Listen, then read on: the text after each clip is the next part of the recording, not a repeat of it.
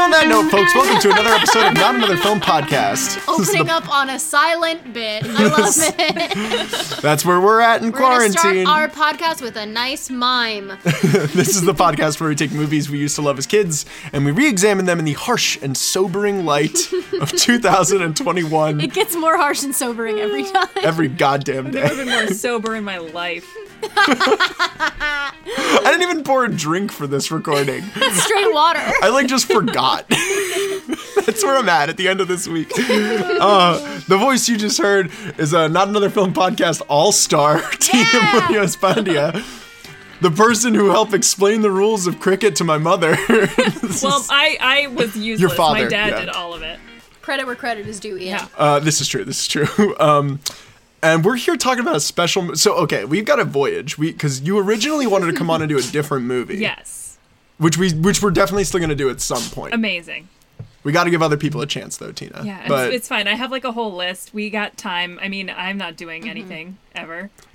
But, so we're going to do that movie. I'm not going to reveal what that is just yet. But then I was doing what I do, sitting on the toilet, scrolling through Instagram, and saw that you were watching a very special film. This is a couple weeks ago. Yeah.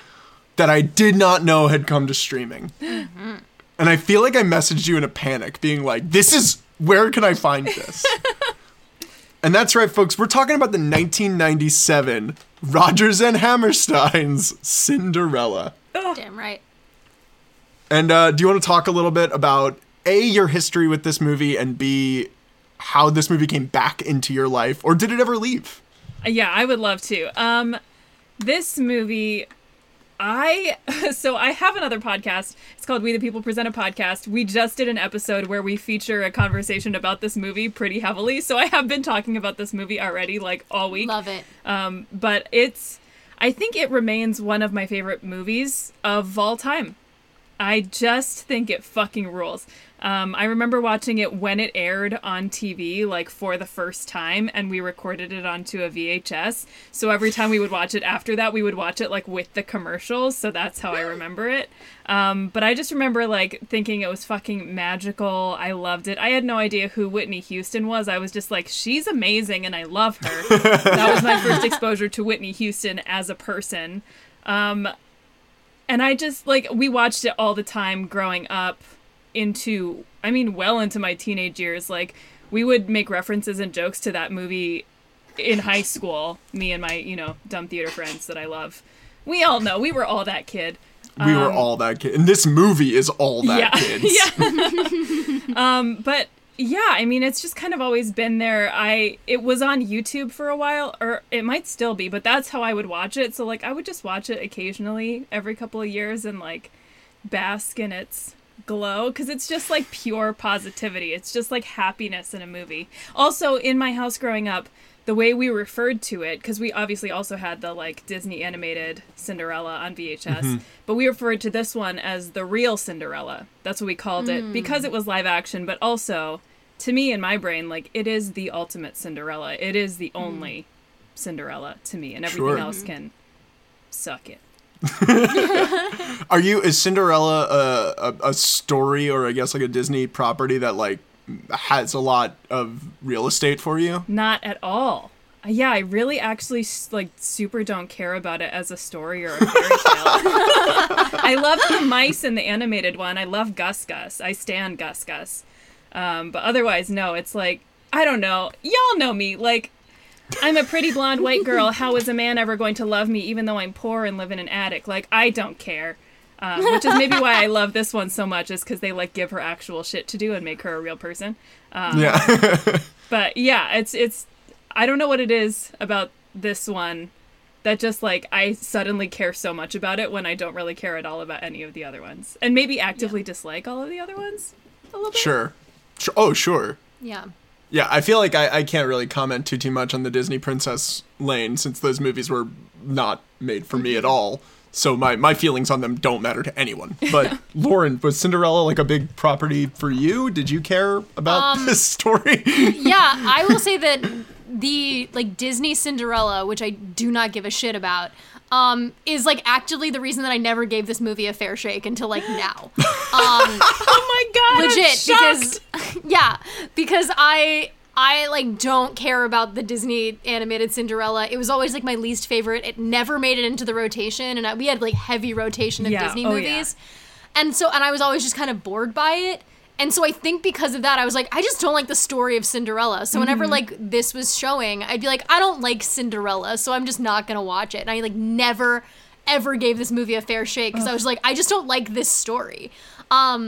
I was always like a kid that was like, I like Ever After because it's like Cinderella, but not really Cinderella. I was a basic bitch like that. I've learned the errors of my ways. This is great. This movie is great, but I have had like no relationship to this movie for a long time. I think I've like turned it on TV multiple times, and it is always the scene where they're like where the prince's parents are like on the ladder. Oh, classic. The scene with Jason Alexander. Yes. I've seen that scene at least 4 times, but no other parts of the movie.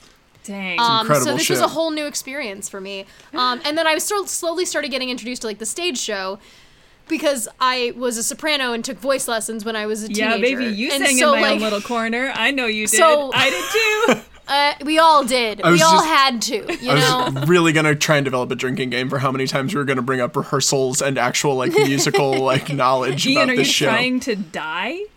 Ian, you've also I've been in quarantine for 11 months, Tina. Honestly, some days I think I am. Ian also dropped in the middle of this movie. He's like, oh yeah, I've used this song to audition before. So we all have done the songs from this musical. Anytime I've auditioned for Into the Woods, I've sang 10 minutes ago. What are you talking about? It's a great Hell song. I've done in my own little corner, and I've done, oh gosh, what's the song that she sings in this movie with the stepsisters after she comes back? A Lovely It's Night. it's the I Could Have Danced All Night of this movie. But I've Great done that call. song too. Yeah.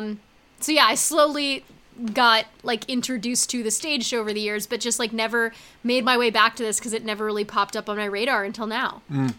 What? Just curious for both of you. What like Disney princess, if it is a Disney princess or Disney animated film, did like kind of like take up the most real estate in your That life? just like lived rent free in our brains. Like yeah, at this age when this came out, like when you were like 8 or 9, 7 Oh my God. to like 8 years Mulan, old. 100% Mulan. Yeah. Mulan 1000%. Yeah.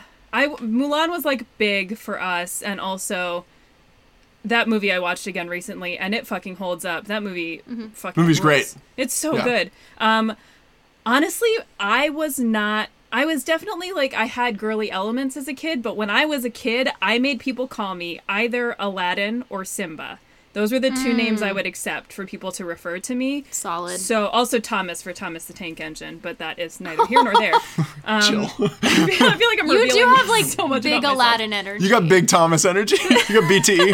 I was gonna say you have big Aladdin energy, Tina. Like I I do. totally see that for I mean, you. yeah, You're a and little that scoundrel. I don't have nipples, you know? Well, this is a widely known fact. Yes, Yeah. Tina. It's a truth universally acknowledged. That's the first thing that you said to me when we were introduced. You're like, Yeah. "Hi, I'm Tina. I don't have nipples. I love wandering into 5:30 caves. a.m. Yeah, that's me. I'm a diamond in the rough." You know. If there's a lamp, I'm gonna rub it. We can't take you antiquing anymore. We just can't. I did also used to play a game. This was a little bit before this. I guess I was 5 in 97, and this was like when I was like 3, but I would play a game, if we could call it that, where I would just like be on the couch and I would fling myself off of it and scream no, like to reenact Mufasa being thrown off the cliff. And I would do this over and over and over again until my parents were like, honey, you have to stop. This is upsetting us. So You were such a dramatic bitch, I know. even as a kid. I've always been like this. We watched home movies when I was home for the holidays, and there's one moment where I looked directly at the camera and just flipped my hair in like the most purposeful way possible, and I was like, I guess I have always been this person. like this. Yeah. I guess I've always been like this. No, I'm right there with you. I was always a Lion King kid. Lion King and Aladdin, Yeah. like number 1 and number 2, 1,000%. Imagine my disappointment when those live action movies came out. Yeah, and see, I used to always reenact Mulan getting her hair, like cutting her hair off. I'd be Yes. like, oh, one day I'm gonna cut my hair off and do that. To the point that when I finally did cut all my hair off, I played the Mulan song where she cuts her hair off. I was like, I was like 22, and I was like, you know what? I gotta do this for my childhood self. Salute. Yes. That's awesome. Yeah, I have a video of it happening. I was like, I need to fulfill this lifelong thing. It's great. I'm trying to remember the first time I saw this movie because this is one of those ones that like I kind of don't remember the first time. It's just always kind of been there. I definitely watched it on TV because it was a made-for-TV film. But I remember, and we were literally just talking about this, not to beat too much of a dead horse with this conversation around this movie. First of all, we're going to be referencing a lot. You referenced it on the podcast, on the We the People podcast, and I'm so glad you did, the Kendra James oral history it's so of good. this movie, which is incredible, It's which so I remember good. reading a few years ago for the 20th anniversary. Yeah. And like was scrambling to reread it like before we recorded this Oh to my kind God. of like catch any last minute trivia. But the movie is so important for being this incredible colorblind production of Cinderella, this incredible multi-ethnic cast. But the importance of what it means for kids to see this stuff at a young age, because I remember seeing this movie and it not registering with me at all how groundbreaking this was. I was just kind of like, yeah, no, that's Cinderella, cool. Yeah. And like moved past it. And it's like the fact that like, oh, that could be a radical thought if like we just start introducing this shit to kids more and more. And how much like when we were watching it today, we're like, it's so fucking sad that this is still such a radical movie. Yeah, oh my God. Like, people still don't get how to do it right. It's mind-blowing. Yeah, and it's like in 85 minutes. Because the other thing that I fucking can't stand with these live-action Disney movies, I'm just going to use this as a way to rail against these movies, is that it's like, we've got to take every like 70-minute Disney film and turn it into a 2.5 hour long epic where we go into like the psychology of the stepsisters Like, and mostly CGI.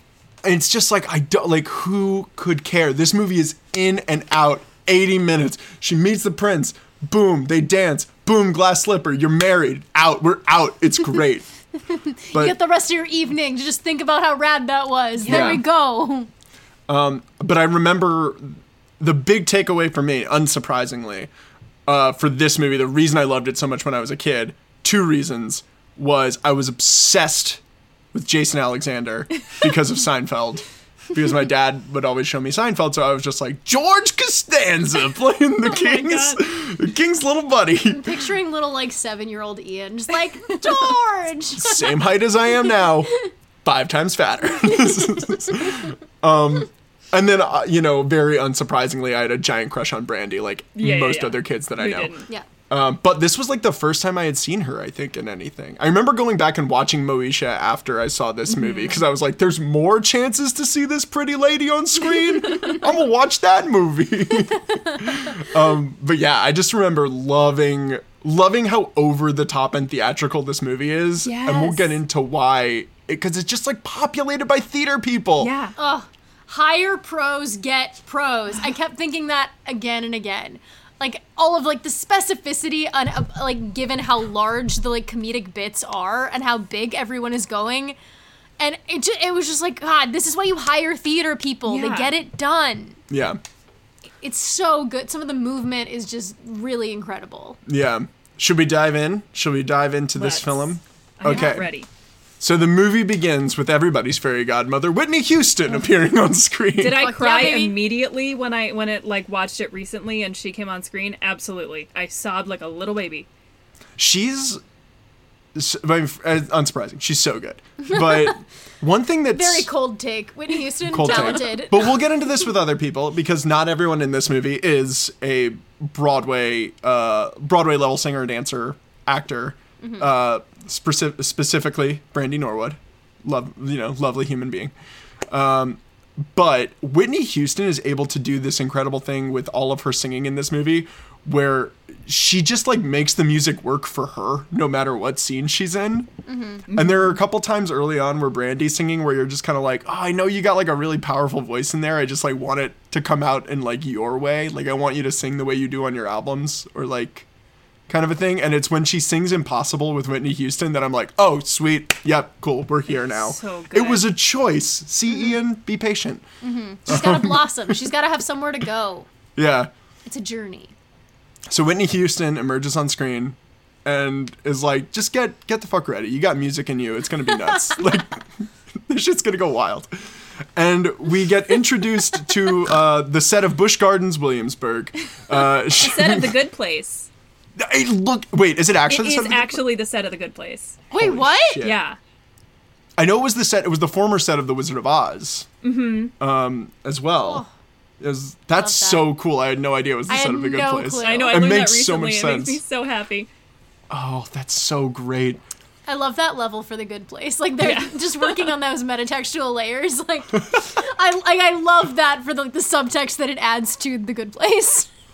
But like most of these stories, you know, we're all just gallivanting around the town square. We're picking up apples and like going to fishmongers. It's life. Yeah. And Cinderella is there with her evil stepmother and evil stepsisters. The evil stepmother, played by another goat, My queen. Bernadette Peters. Bernadette! She's perfect. She Hire is- a pro. Get a pro. She's so fucking good. She's good in everything. I actually just rewatched the like filmed version of Into the Woods, the like original Broadway cast. So I'm just like riding high on like love for Bernadette right now because I'm just like she's a fucking champion. Everything she does, she just owns. She comes in, slays, owns, amazing, then leaves, and you're like, where did she go? Well, one thing, and The tightest vibrato ever. oh my god, Remarkable. I think you may, because you've also read that oral history, so please help me out if there's anything I miss here. But like I remember reading that apparently the stepmother was a really difficult role to cast. Like was one of the most difficult roles to cast in the movie. They wanted Bette Midler originally because the same team had done essentially what they did with Cinderella with Gypsy in 1993. And when they were originally developing this, they were developing it with Whitney Houston as Cinderella. Yeah. And they wanted Bette Midler to come in and play the evil stepmother, and she was like, no, not at all. And they went to like a bunch of other white like Broadway legends, and they were like, no. And apparently a lot of the reason was like, we don't want to be mean to like a black woman on screen in like a position of like the power dynamic position of the evil stepmother in Cinderella, which is a very honestly, I'm kind of like, that's a level of awareness that I was really kind of surprised to read about in 1993 when they were shopping this around. But finally, they got a pro. They got Bernadette. They got the best possible option. Oh yeah. Is there Firmly. she, like genuinely like one of the best comedic musical theater actors of all time? Oh my Like, god. period? Yeah. Ever. Yeah. God. She's the goat. And she's Like- always like exactly herself. Like you always know it's her, but she's still so good at like every role she ever does. Right? She's have you ever watched Mozart in the Jungle at all? No. It's so the first couple seasons are good. It fell off for me a little bit, but Bernadette Peters plays the artistic director of the New York Philharmonic Orchestra in it, and she's just like, if you ever wanted to see Bernadette Peters as an artistic director of anything, it is one of the most satisfying. Yeah.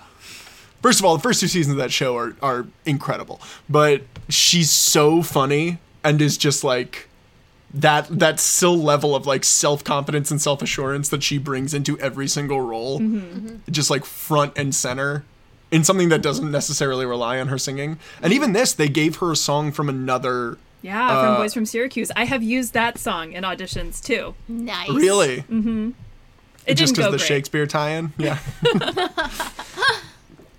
No, Bernadette has this great like ability to be someone who is so completely themselves and confident and like almost like not inhuman with how like confident they are, but also be the most neurotic person on stage. Yeah. At all times.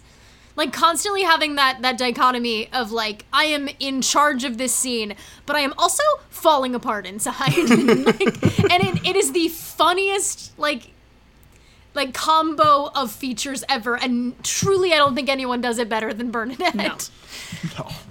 No. The stepsisters are played by Vianne Cox and Natalie Desselle. I hope I pronounced that right. But also Broadway people. Yeah. Like just a bunch of really, really good Broadway people. And you can tell from the minute these 2 actors open their mouth that these are fucking stage actors. Oh my god. They're so just the entrance of the 3 of them, like with Bernadette taking those tiny steps and they're just like loud and like dressed so much differently than everybody else. Like you know that these people are obnoxious in the most delicious way. Is the only thing that I could describe Bernadette Peters' costumes as a Regency cheetah print.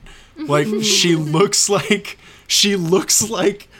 a rich white woman in the suburbs, like constantly just like wearing these over the top dresses that have like, they all have some sort of crazy pattern right around like the torso line. And it's really cool. The costumer on this also, oh my goodness, Did I just Bridgerton, had her. right? It's the same person who did Bridgerton. Same person who did Bridgerton. Fucking amazing. I feel like all of her costumes are the, like, whatever this era's version of, like, the woman who absolutely would ask to speak to the manager at every single point. Yeah. See, and this is, to me, I guess, this is, like, the role in Cinderella. If I'm thinking about, like, who I would want to play. I'm just like, the evil stepmother's, like, the best role in this show. It's like Ursula in Little Mermaid. It's like, why wouldn't you want to play that role? Yeah, like you get like a long break, but then you get to absolutely stop the show. Yeah. 1,000%. I feel like it's that or the fairy godmother. Yeah, that's where I'm headed, is like you get one really big song and then you kind of take a break, but you look amazing. Yeah, but you're the show-stopping number. Spend 4 days on set, yeah. Yeah, you get to chill, you get to come on, and, like, if you're doing the stage show, you get to do all of the cool, like, stagecraft, like, costume change magic shit, which is gonna be, the biggest spectacle of the show. You come on, you fucking slay, you do the coolest shit, the audience loves it, and then you're like, bye, bitches. Like, it's a great gig. Teching that just seems like a headache to me. Yeah, but once you do it... You all have fun with the fairy godmother role. No, it's like, Me and my daughters will be in the green room. It's like the original version of the Let It Go that they do on stage, where it's just like costume change. It's like it is like the costume change that exists on Broadway. Like, Oh, the Cinderella. The Cinderella turning the dress and just like bam.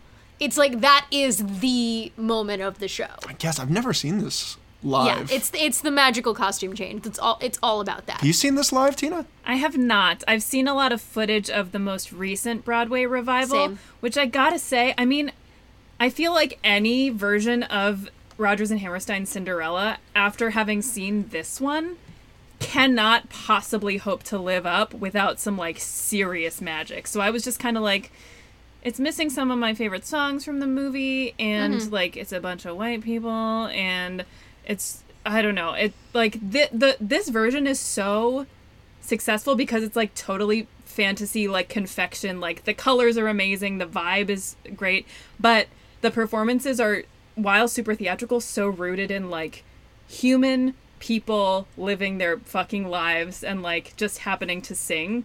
Yeah. And I think, like, at least with the most recent revival, it's like goes back to like, this is a fairy tale and we're doing a fairy tale, and like that's not my vibe. I just really dig this one, so like everything else kind of can't live No, up.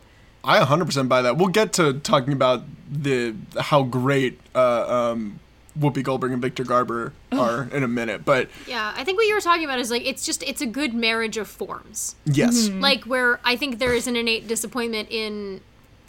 I think it's interesting to see, like, we had the recent Broadway revival that really went all in on the theater of it, and then we had the recent, like, Lily James version that went all in on the, like, film of it, and neither of those particularly worked as well as the one that blended the two, and I don't know what it is about this story and this show that makes that blend so well, but it does.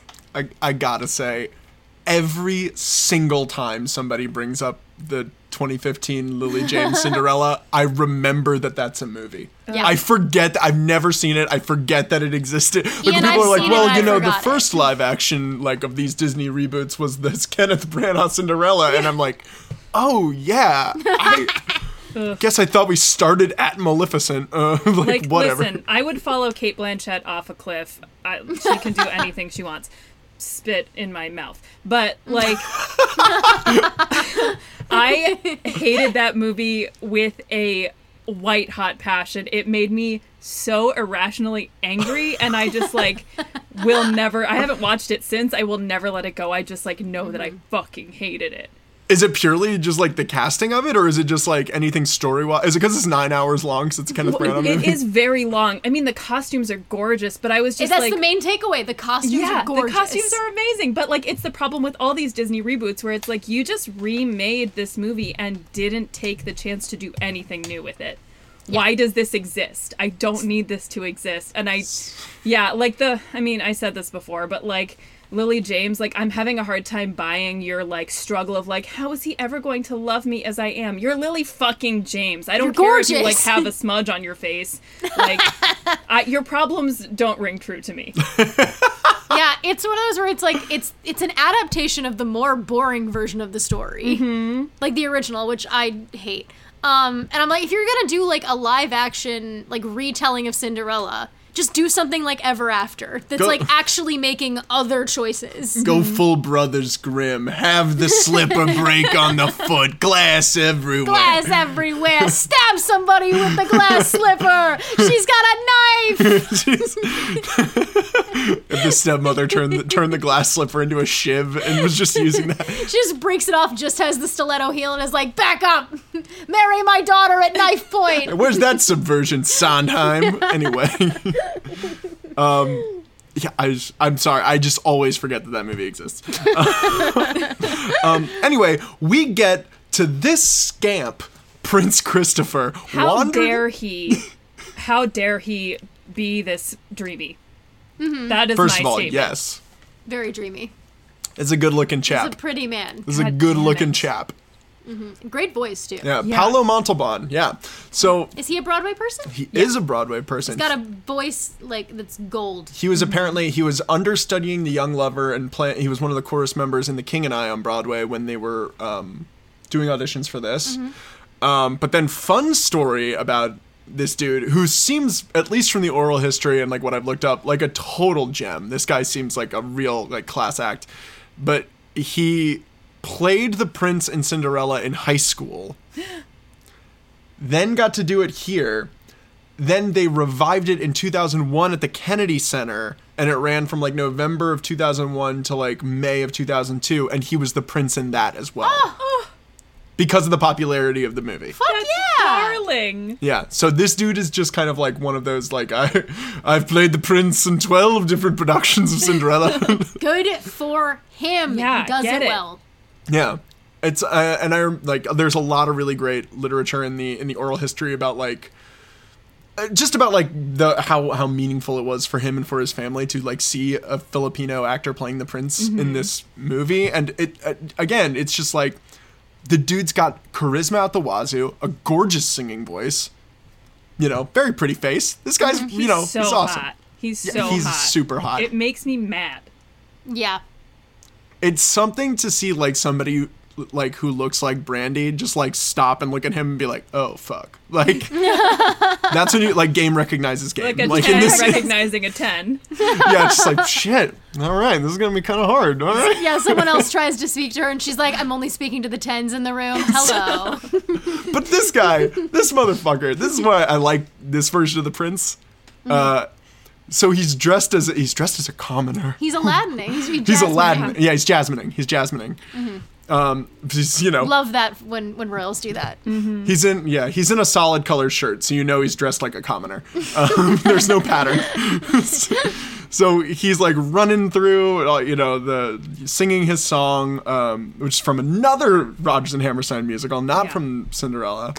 I love this song too. I love the duet. I love the harmonies they did. I think they sound so rules. good together. Yeah. I think they sound great together. Yeah. But she, because she's Cinderella and just carrying, I think conservatively 417 boxes, almost gets run over by a horse and carriage. Her upper body is just like crazy. Oh, she's built. This lady's jacked. This Cinderella lifts. Yeah. You ever want Lily James is just like sweeps a little bit, but like the real Cinderella fucking lifts. Cinderella's yoked as fuck. But she almost gets run over by a horse and carriage that legit just does not see anyone in front of them. The horses trample all over all the boxes. And then this prince, I never caught this before this viewing, is like, oh, that must be the royals, right? They suck, right? Like, they really he's, like, really trying to catfish her into saying something fucked up about him and his family. Henry V situation. Yeah, he's just like, say what you want. Like, give me the unfiltered truth. Mm-hmm. But because she's It's a super... trap! Yeah, because she's super nice, she's like, I'm sure they got somewhere to be. They're never gonna notice someone like me. I'm just Brandy Norwood. I'm just the most beautiful woman you've ever seen.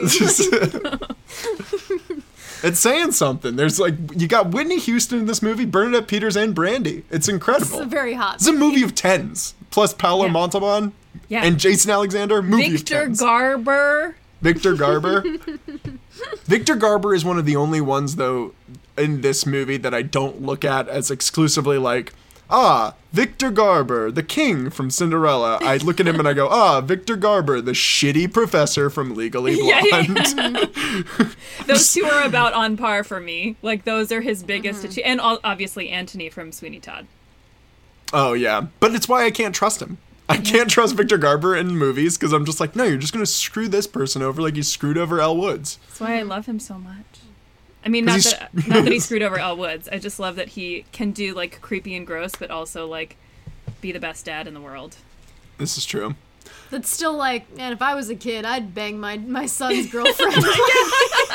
What a wild take. What a moment. Like, if I was a kid, I'd fuck that girl. Like, whoa! But I love Whoopi calling him out. Like, excuse me? Like, I'm sorry, what? Yeah. But that's... And he's like, I'd still love you because you're the only 10 in my eyes. To me... Game recognized, game. That is the reason why, like, upon rewatching it, I really think that's the reason why this movie does get away with being as fantastical as it is in terms of its design elements and as grounded as it is in its performances is purely because of Whoopi and Victor Garber. Oh, it's like relationship goals on the next level. Mm-hmm. They just seem so comfortable with each other and comfortable with themselves and both comfortable being royal and like mouthing off to their kid and treating Jason Alexander like shit and, like, and this incredible game Whoopi Goldberg's got where she's just making these like high-pitched dog noises constantly. So good. But yeah, it just, like, their performances feel so grounded that the rest of the movie can then get away with being as over the top as, like, Bernadette Peters' performances. And this is what I'm saying, too, about, like, I said this on We the People, too, but, like, I think a lot of people get stuck in the, like, casting kind of minefield of, like, color-conscious casting, but also, like, honoring what a family, in big quotes, looks like, and, like, people, like, using that as an excuse to not cast a wide and diverse net when they're hiring people. But, like, I buy that Whoopi Goldberg and Victor Garber had Paolo Montalban as their son, even though they're, like, all of different racial identities and backgrounds, because they act like a fucking family. Who gives a shit? Suspension of disbelief. It's also a movie. Like, this isn't real. Yeah. Who gives a shit? Like, Yeah. No, you're exactly right. I mean, it's like, as long as they act like a family, and they do have a really good family chemistry. Yeah.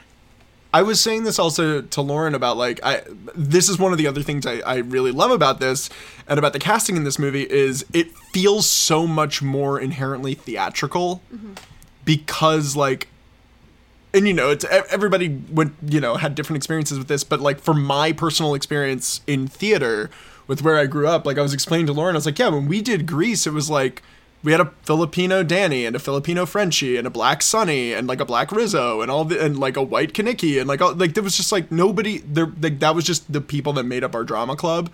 So like really like that never went into account with casting families unless it like had to do with the show itself. Which it never did because we were doing like 1950s musicals most of the time. It's not like we were doing like the Glass Menagerie or some shit again. Yeah. But yeah, so I don't know. Watching it, I was just kind of like, yeah, this feels like a play. This feels like a very normal play. But yeah, so the prince is a little scamp here. We go back home. Bernadette Peters treats Cinderella like shit. She sings My Own Little Corner, and it is endearing as fuck. Yeah. I think I miss the days of a movie musical just allowing the song to be the camera on a performer singing a song. Take note, Tom Hooper. Yeah. I mean, he should never be Ryan allowed Murphy. near a musical ever again, but if he is. But I was watching like the Into the Woods movie, and I did like 2 observations. One, Bernadette Peters should have played the witch. Still, I will die on that throne. Yep. Yes. I will die on that hill to this day. 2, I still remember watching that for the first time and seeing. Oh gosh, what's the name of Little Red song? I Know Things Now. Yeah, and like. The movie was not confident enough that song is complex enough or like interesting enough to just have us watch the song. It's Sondheim. It's Sondheim. He does all the work for you. It's incredibly dense, like storytelling, and like the ideas in there are so like immense and so profound, and yet they're still like, we need to do this like puppetry sequence to like go away from the performer just singing the song. Where it's like this shows, like this production shows that it can be perfectly fine and good storytelling to just have a camera on a performer singing a song. Mm-hmm. Yeah. And I really miss when that was enough. That we didn't also have to like, oh, it's a solo, so we have to have a montage on top of it. It's like, no, I want to see what their face is when they're singing this. I want to know what their journey is. I don't care about these other people you're showing me. Well, and this is also why you hire pros to do the job, is because they know how to sell a song for the whole song. Mm-hmm. I don't know if this is common practice, but they talk about this in the oral history as well. The director, Robert Ivesco, I believe is his name, also directed future movie that we're definitely doing on this podcast, She's All That. I can't wait to do it. Don't know when we're going to do it, but I love that movie. Can't wait to talk about it. Baby, oh baby. I was just a bet, but anyway, he talks about the singing for it being like, he also directed from Justin to Kelly, so I figured you'd like that. But oh baby. Oh baby, oh baby, oh where baby. all of the actors had to be comfortable singing live the first 8 to 16 bars of their song, so that they would sing live and then the track would slowly rise up so that then they would start singing with the track. But it ended up like blending and making the songs and the performances into the songs feel organic because the actors already got used to what it was like to be breathing the way that you breathe when you sing and acting with the amount of emotion that come to you when you breathe that deeply. It was like crazy. It's like they solved Tom Hooper's problem 20 years ahead of time and he just went, no, thank you. He just went, no, I'd actually rather have 6 different versions of doing songs and make it way more complicated. Yeah. Like, that's great. That's really interesting. I think he, as a filmmaker, to me, is like the person making the musicals who just like hates musicals. And the form of musical theater. Mm-hmm. Yeah. It's just, I don't think he's ever seen a musical. I think he's listened to them. Yeah. Like, he, like, listened to Les Mis on his way to the pitch meeting for Les Mis. I was like, I got an idea. Yeah, it's the same way that I feel about, like, some superhero movies that are, like, trying to be so gritty and so real, because they're just like, no, we're not going to be like the other superhero movies. This isn't going to be silly or fun. It's going to be dark. It's like, Joker. It's like, gotta be dark. It's like, so you're embarrassed of the source material that you're adapting. Yeah, the form that you're working, and I'm like all about fucking with form, but like making it, I mean, at least in the case of like Les Mis, like making it gritty and realistic, like they're already singing the entire time. There's nothing realistic about that, and it doesn't serve the form at all. Yeah, I mean, and then you fuck with the form within the form that you're fucking with, and you get shitty things, like even shittier things inside of shitty things, like their master of the house. And you hire people who like can't sing the songs that they have to sing. And also like then you don't do the most famous image of the entire show, which is One Day More, where they're all in the same shot. They're not in the same shot. You're just cutting between them like a montage. Why? It's the most famous part of the entire show. Why does it look and sound like shit? But in this movie, we do get that image because Tina we and I see have just very intense thoughts on movie musicals. Is this episode they can't going all to be be Mamma 7 Mia. hours long? Maybe. we see Cinderella in her own little corner, which is a big image. So let's get to the Princess throwing a ball. Let's because this Absolute sequence. banger. Well, the ball's rolling. You can't my God. stop it. So Great joke. They're like, well, we're gonna throw you a ball, and the queen Whoopi Goldberg, the mother that we all want, and The queen that we deserve. the queen that we deserve, is trying so hard to marry off her son. And I get it, you know. When I'm sure with genes like his, you're like, we don't know how long this is gonna last. We got to get these offspring. We got to get these kids looking good. But it's like, we're gonna throw a ball. We're gonna get you married. And Prince Chris is like, nah, I'm really not. I don't want to get married right now. I was gonna go on this whole like backpacking adventure and go hiking for a year, but who says you can't do that while married, Chris? yeah. So they're like, we're gonna throw a ball, and Lionel, Jason Alexander. That's his name? His name is Lionel. I never got that name. Yeah. Never got it. It's the second most prominent thing about his character. I called him Jason Alexander the whole time in my brain. Besides his This goatee. is the only role I know, like, this is the role I associate with him, because I've never seen Seinfeld. And Sure. so, like, as a child, I was like, that's the guy from Cinderella. That's You don't his just think most of him as the famous role. gargoyle from Hunchback of Notre Dame? Yes. Oh, yeah? His most Also famous true. role? Oh man, another one where the tone is just completely off from so much of that movie. I love that movie. I think it's the best Same. Disney score of all of them. Same, Tina. Every time they do the like main theme up way high, like that soprano's just dare fucking they. slaying. Oh, love It's so it. Gorgeous. Goosebumps every time. I'm merely talking about like the fart jokes intermixed with the whole like, let me like The scream whole, at this like, Romani Victor woman. Hugo of it all. You know, Victor Hugo, big fan of farts. Huge fan of fart jokes. Also, Kevin Kline, my king Kevin Kline, my pirate Truth. king. Yeah. That movie. We can't do an episode with you without mentioning him. I think if you've been on for exclusively musicals or musical adjacent And movies, Bend It Like Beckham also. which has a banging soundtrack though, True. so Very true. And was turned into a musical. was turned into a musical. There you go. So, I'm Tina nothing has if a not type. consistent. There you go. You got a brand. Yeah, she has a brand. She's I sticking have to always it. been this way. No, Mufasa. No. So we get into this incredibly elaborate song about all of the preparation that needs to go into throwing a ball, because they're throwing this ball, correct me if I'm wrong, they're throwing this ball tonight. Yes. Yeah, tomorrow. Tomorrow. I think- Oh, okay. yeah. That's not that bad. Yeah, because they have the song and then Mile and Little Corner same night, and then the next day is when it happens. As though we're throwing a... Yeah. Okay. But still, that's like only a few hours to get ready for this. It's not great turnaround time. But Custodial staff. he does all of the like catering, sourcing, and buying all of the supplies during the song, so he gets it done in record time. And he does it all locally. Like, let's give Lionel credit where it's due. He locally sourced everything. No, it's amazing what you can do through the power of montage. Like, it can solve everyone's problems. Also, I gotta carve out time to talk about this. This cheese invite list in the middle of this song? Yes. Holy shit. I want to be invited to this ball so badly. I know. I don't want to marry the prince. I just want cheese. Ugh. I'm like, Excuse me. I'm on this horrible elimination diet right now to deal with some fun health issues. Love it. Don't grow up, kids. It sucks, and your body turns against you. But I'm off cheese right now, and when I was watching it most recently, I was like, how dare this movie do this to me? Don't so they know what I'm going through? Personally, in 1997, did they not know? 23 years later, I'd be watching this movie. Yeah. But my favorite, okay, who are your favorites? Because I have a clear favorite, like, group of artisans and craftspeople in this number, and I want to know if mine's the same as yours. Ooh. I'm a huge fan of the floral.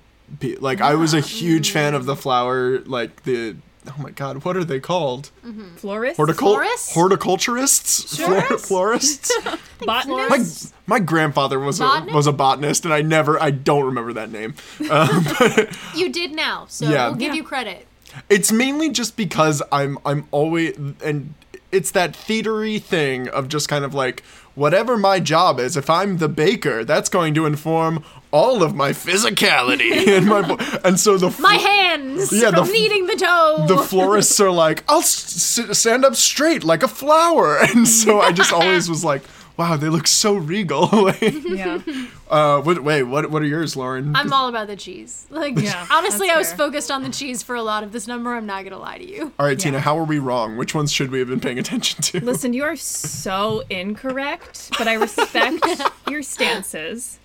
But it's gotta be these, like, super dramatic meat men with just meat on spikes. And I'm a vegetarian. I've been a vegetarian for more than half my life. Yeah, I baby, love same. the meat men. So I love them so much. hold on one second. we're gonna give me shit for calling them flower men, but we're not gonna give you shit for not knowing butcher. Like, No, that checks they don't out. have like a cleaver or anything. Like they're just holding meat on sticks. They're just like the meat men. barbells. Yeah, And and they're, they like- just deliver the meat. Yeah, and they're doing these like little box steps with a little catch, and the music goes into minor when they come on, and it's very dramatic, and I like love it. I just love that moment so much. I love the meat men dance. For the minor meat men minuet, yeah. Put that on my headstone.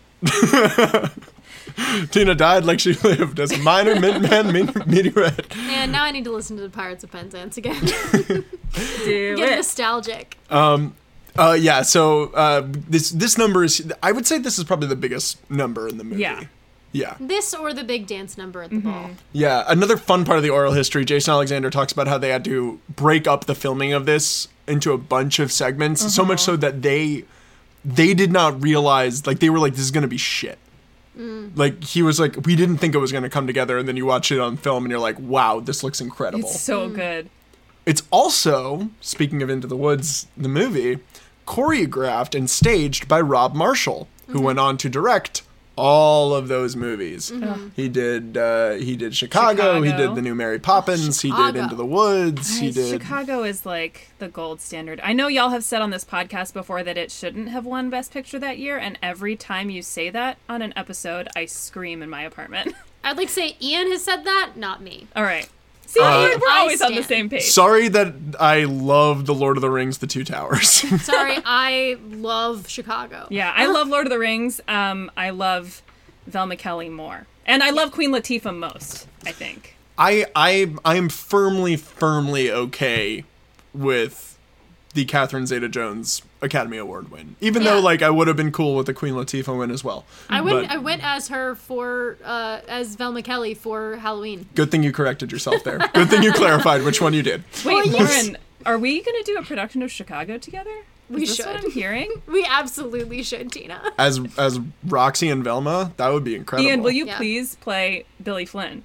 Oh yeah, You would be so good. You'd be great. I want to be Amos. I Oh, want to be. you'd I've also always be wanted to great. be Also Amos. I think like a tall Amos, like that would be great. It's just because like that was the first time I ever saw John C. Reilly in anything, Oh, and I he's was so like, good. I want to be Brilliant. him. He's so good. Did he get nominated? He did. Oh, rightfully so. Because that was like the year. This is such a weird trivia fact. I can't believe I know this. That was a year where it was like of the 5 movies nominated for Best Picture, John C. Reilly was in like 3 of them, and it was like a Dang, really. wow. He was in like Gangs of New York and Chicago and like The Hours or some bullshit, like a movie that shouldn't have been nominated. But like anyway, yeah. I love when we do movies where everyone knows the plot and it's like it's Cinderella. You get It's the Cinderella. idea. Talk about whatever the fuck we just, want. we just go on tangents for 5 hours and it's Yeah. like, oh, you get the idea. It's Cinderella. All right, we'll go back. So we got to get these stepdaughters ready to go to this dumbass ball. Am I You right? know how it goes. This is. They're being evil and whatnot. They're I've not always- even that evil, though. Like, Yeah. Bernadette's a stone cold bitch, and I love it. But, like, they're just kind of, like,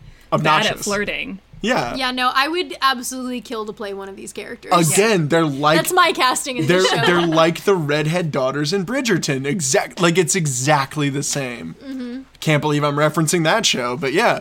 Don't act like you didn't have a good time. But He had a great time. I haven't But- watched it yet. it's I fine. know. Everyone's so pretty, Tina. You're gonna love it. Listen, you know I love anything sexy and British, so, like, I'm It's- gonna love it. It's all just contrived bullshit drama and hot people And wearing Julie amazing Andrews. clothes. Julie Oh. Andrews. It's mainly just like the dude. Again, we're segueing away from this. The dude, Regé Jean Paul. Oh my god, maybe the most beautiful man I've ever seen in my life. Genuinely, whenever he was on screen, I would just turn to Lauren and be like, "That is the hottest man I've ever seen in my It life." is unfair. He My number takes one, my breath yeah, away. my number one celebrity male crush for most of my life has been Dev Patel, and then I saw that dude on screen, and I was like, "Dev, get out of here, my guy." They're very different watched- types. You Well, know? then we watched Personal History of David Copperfield, and Ian went, "All right, Dev, you're back on the table. Dev, Come welcome back to in." my life. I love you, my Listen. guy. I get it. I get it. You can't. It's like truly illegal to be that charismatic and handsome. It's not cool. So charming. Anyway. Those eyes. Let's get Stepsisters? Stepsisters, some bullshit. Oh, this has always bothered me with the story of Cinderella. Okay. This is what I want to talk about. Not necessarily the fact this that version. Everyone suddenly has face blindness at the halfway point. Oh my god, she's got better powers than Superman. This is incredible. No, I do want to talk about that. Fairy godmother just has a cloaking device, I guess. But Cinderella works hard all the time, 24/7. She is on it, serving these terrible, ungrateful step family members. And then they're like, we're all going to the ball. Cinderella, you're not going with us. Screw you. We're off. I would think that Cinderella's like, sweet. Staycation night in. I'm going to draw a bath. I'm going to read a book. I'm going to have a little bit of me time. It's TLC. It's time to take care of Cinderella. And then the fairy godmother shows up and is like, "Oh no, you're leaving tonight, sweetie." And she's like, "But I was fucking." The hustle never stops. The hustle never stops for Cinderella. I just want this girl to have a night for herself. She does. She's got her own little corner. Yeah. But it's not enough anymore, Ian. Her little corner is not enough. She wants bigger things. Yes. Ian, I know that we're all old now, but you have to remember that time in your life when I was a 17-year-old who lived with my son. When you went to school all day and then you went to rehearsal and then you were like, I still want to go out, baby. You're right. Give me a Monster Energy. Let's party. Yeah. We've all been there. I know that it's hard to remember that time because now we all go to bed at 9 p.m., but like there was a time. I used to call 8 p.m. to 12 a.m. That used to be called fourth meal time. Yeah, I get it. Anyway, everybody's fairy godmother, Whitney Houston, shows back up. The music's in me, the music's in you. We all know this. and sings Impossible. And it's a banger. Yeah. It's the best song in this movie. Yeah. It's so, and she's just, I mean, she's like, you can't take your eyes off her. She's amazing. She's like super just like grounded in like the character, but also like she's a fucking star, so she just gets to like be there and be Whitney. Yeah, I love it. And it made me cry. I mean, like anytime she showed up I like burst into tears immediately, but it's so also good. just like the warmth of her smile. Like whenever they're not to put too much of like a meta narrative on it, but it's one of the things they talk about in the Kendra James oral history of it is that they all were like, oh, we're doing something really cool and special now, but we didn't realize how special it would be. And specifically the people who are saying this are the white creators behind it. Were like, we didn't realize how important this was going to be until like 20 years later, and seeing like kids coming up to us on the street being like, wow, this was really important. But there was like, you think about it, it's like there's a reason Whitney Houston was like, Cinderella. We are doing Cinderella. We're putting a black woman as Cinderella. We're doing that from like 1993 was like trying to get this movie made. And every time you get like an incredible close-up of her, she's just like beaming with like the smile of 1,000 suns. That's just kind of like, I like truly like, I bless this movie and I bless this experience for you all. And it's great. I love it. I really, really, really love it. I don't like a lot of musical movies, and this one just like cuts right to my like the soft spot of me like being an 8-year-old and being like, that lady. Yeah. That lady rocks. Yeah. She turns a pumpkin into a carriage. I love this because the carriage still looks like a pumpkin. It's great. So it's like a humble It's like a humble carriage. This carriage remembers where it came from. And like you're not gonna forget that entrance. No. Then she turns mice into footmen. This is where I have questions. This is the point at which post pumpkin but pre mice. Yeah. Yeah. Okay. Pumpkins are inanimate. I don't care.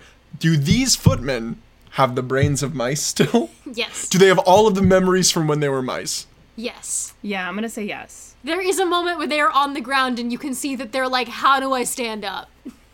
But they figure it out. They're quick learners. They figure it out. I think she has. Footman's she also, in the like, job. She definitely also has some like mind magic going on. Like, because she definitely can like. I guess the only way that I can excuse some of this stuff is like, yeah, the fairy godmother is like, she can kind of mind control like low level beings to be like, cool, you're a footman now, deal with it, come over here. And then she can also like go to everyone at the ball and be like, you remember that there was a girl and she was great, but you suddenly don't remember her face. Like that's the only like way I can explain it.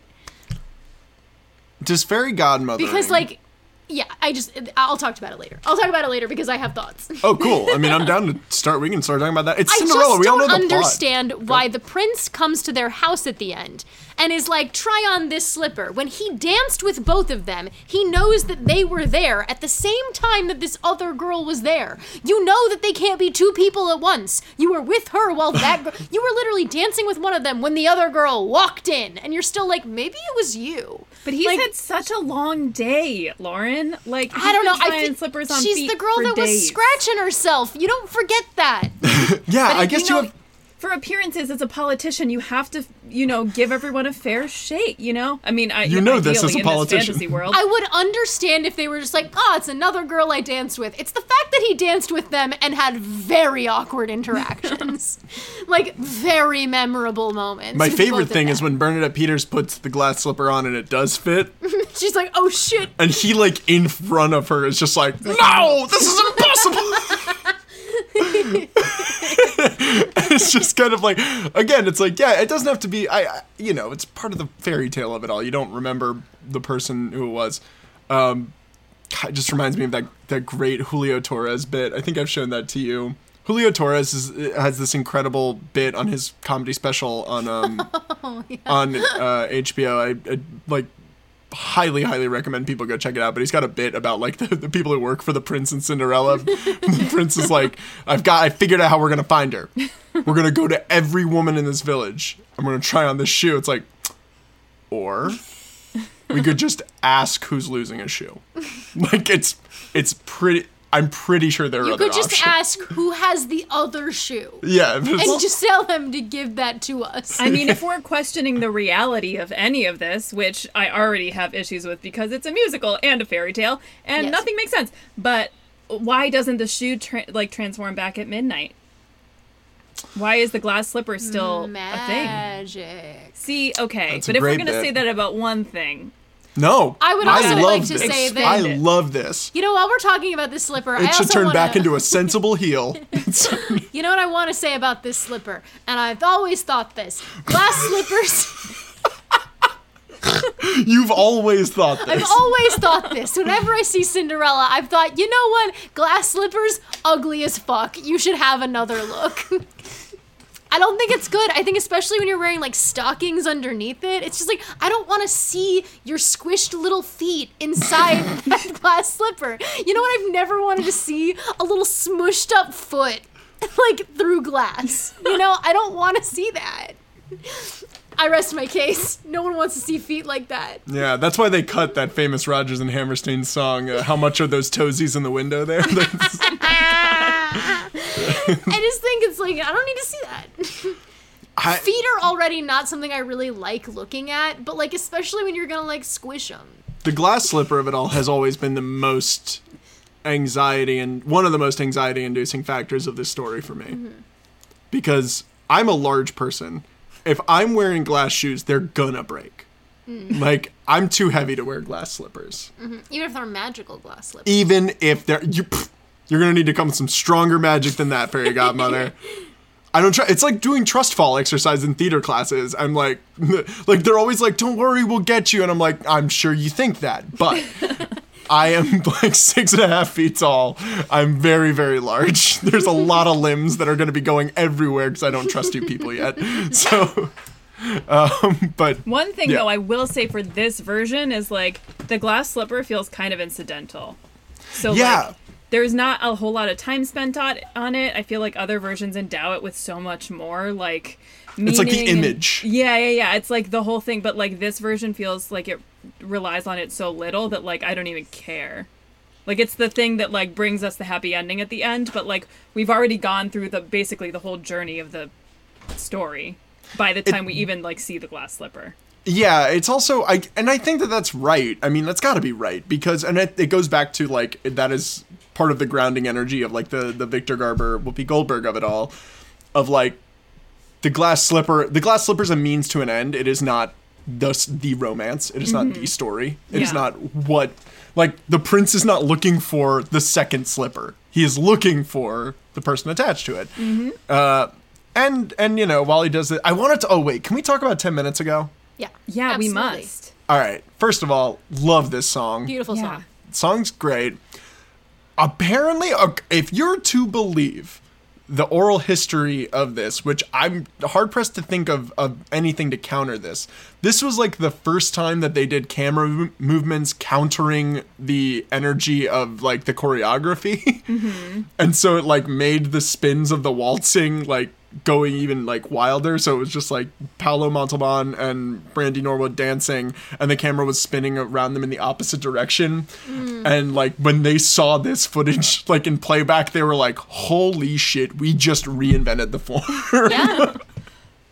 It's a huge thing now though. It's great, but there's one shot in particular that drew my attention this time. I don't know, this is obviously something very, very stupid to cling on to. When everybody's dancing and doing the waltz, there's a dance break in the song. There sure is. It's great, and there's a bunch of people in purple doing a bunch of flower people with straight spines lifting each other up and waltzing. At one point, this is how you know you got professional theater people here. At one point, one of the male dancers lifts his female partner and like pretty much transitions her to the other side of his body. While this is happening, there's another couple passing doing the same move. This actress, who's gotta be probably like 5'8" or 5'9", like a taller actor, gets like lifted up and spun over, realizes she does not have enough room to clear this move, and just like adjusts in real time and gets around. It is 1,000% not the choreography. And I am so glad they left it in the finished product of this movie.